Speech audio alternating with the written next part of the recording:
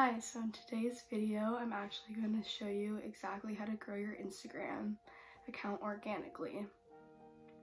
So nowadays, it's really easy to buy your way into Instagram success, and you can buy followers, you can buy likes, and you can buy basically whatever you want on Instagram. If you favor the organic approach, then you're in the right place. Now, the first tip is to actually change your name on Instagram so that you can optimize your SEO.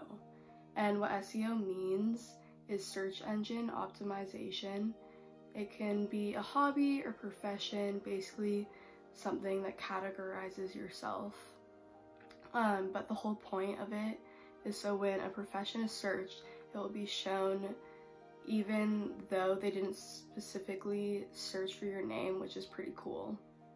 What I recommend to you, especially if you have a business, is that capitalize the name section that it's on your bio, because that's going to allow you to rank higher in SEO. Realistically, no one is searching for your name, especially if no one knows you.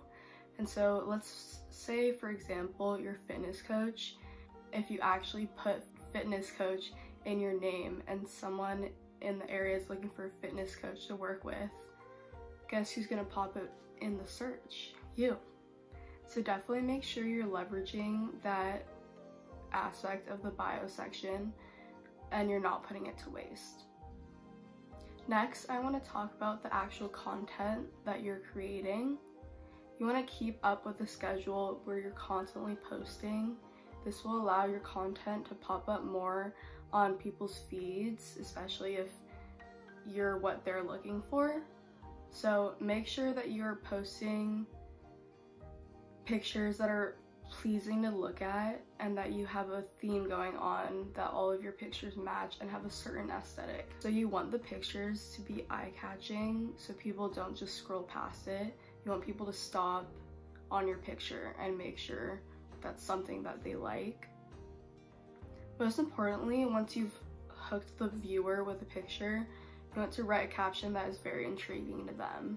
Something relevant to the picture with what you have to say. The picture has to be nice because it's going to allow someone to stop scroll and actually pay attention to what you have to say. It's in the caption that allows those conversations to engage and happen, that actually allows the engagement. You can write longer captions and kind of treat Instagram like a microblog.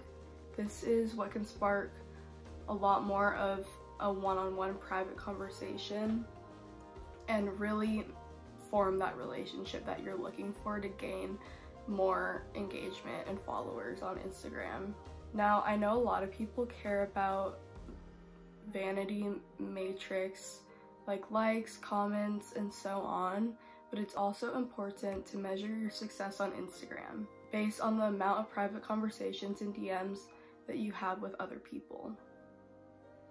Especially if you have a business or you're using Instagram for your business, the people who are actually engaging with you privately are the warmest leads. They're interested in your product or specifically working with you, which is most important. Building those strong connections with people will allow them to pass your information to their friends or colleagues, and so on and so forth. And again, it's about the initial reaction, which is why the caption is so important. You want them to be able to relate to something and then continue following you because they relate to you.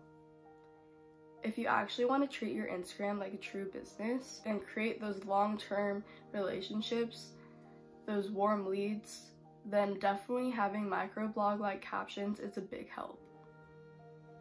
Not everyone is going to resonate, but the people who do will become a potential client, or they become your biggest fans because they feel a stronger connection with you and they feel like they know you at that point.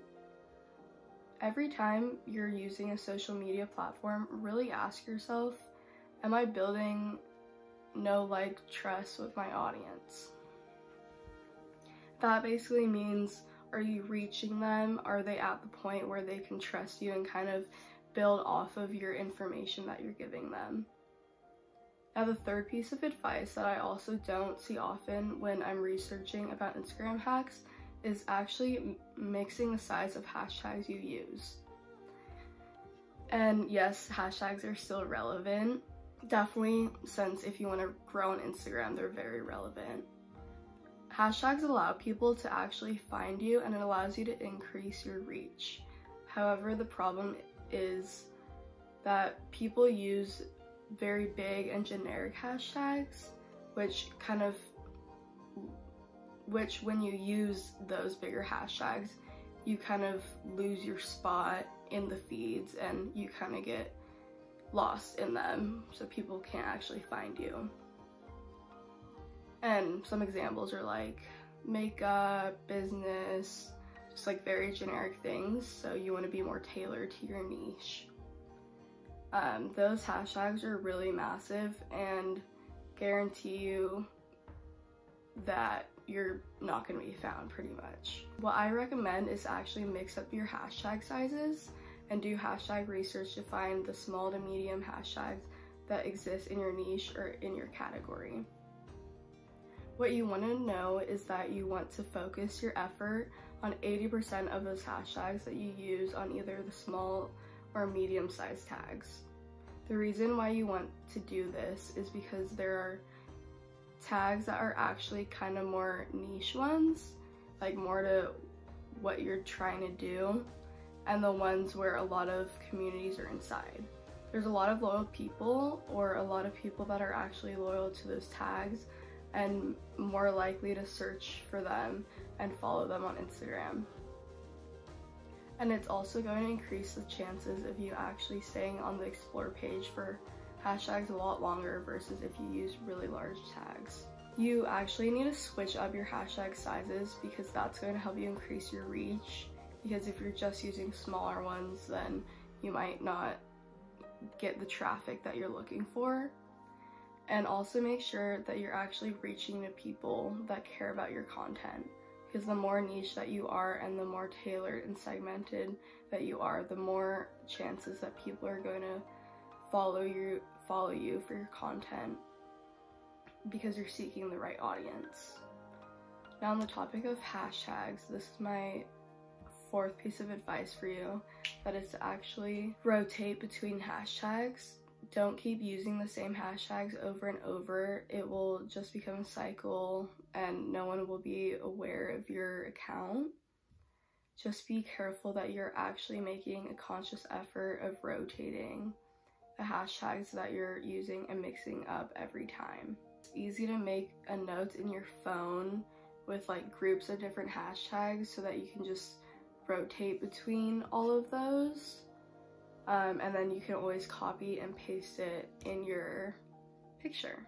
Also make sure that your hashtag sizes are varied and that there is a mix between small, medium, and large. Even though you can kind of get lost in the large ones, it's still good to have a variety.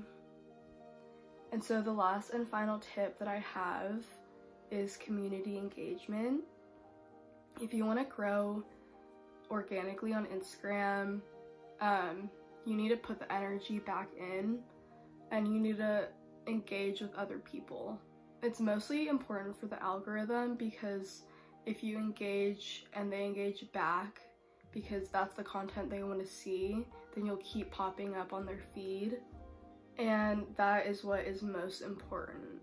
It's going to increase your chances of your posts to be on other people's feed that are most likely their friends and just people that agree with their niche or what they're looking for. The more you actually interact with other people, it's actually going to increase your reach organically, and people are going to be able to be curious about you and want to click on your page.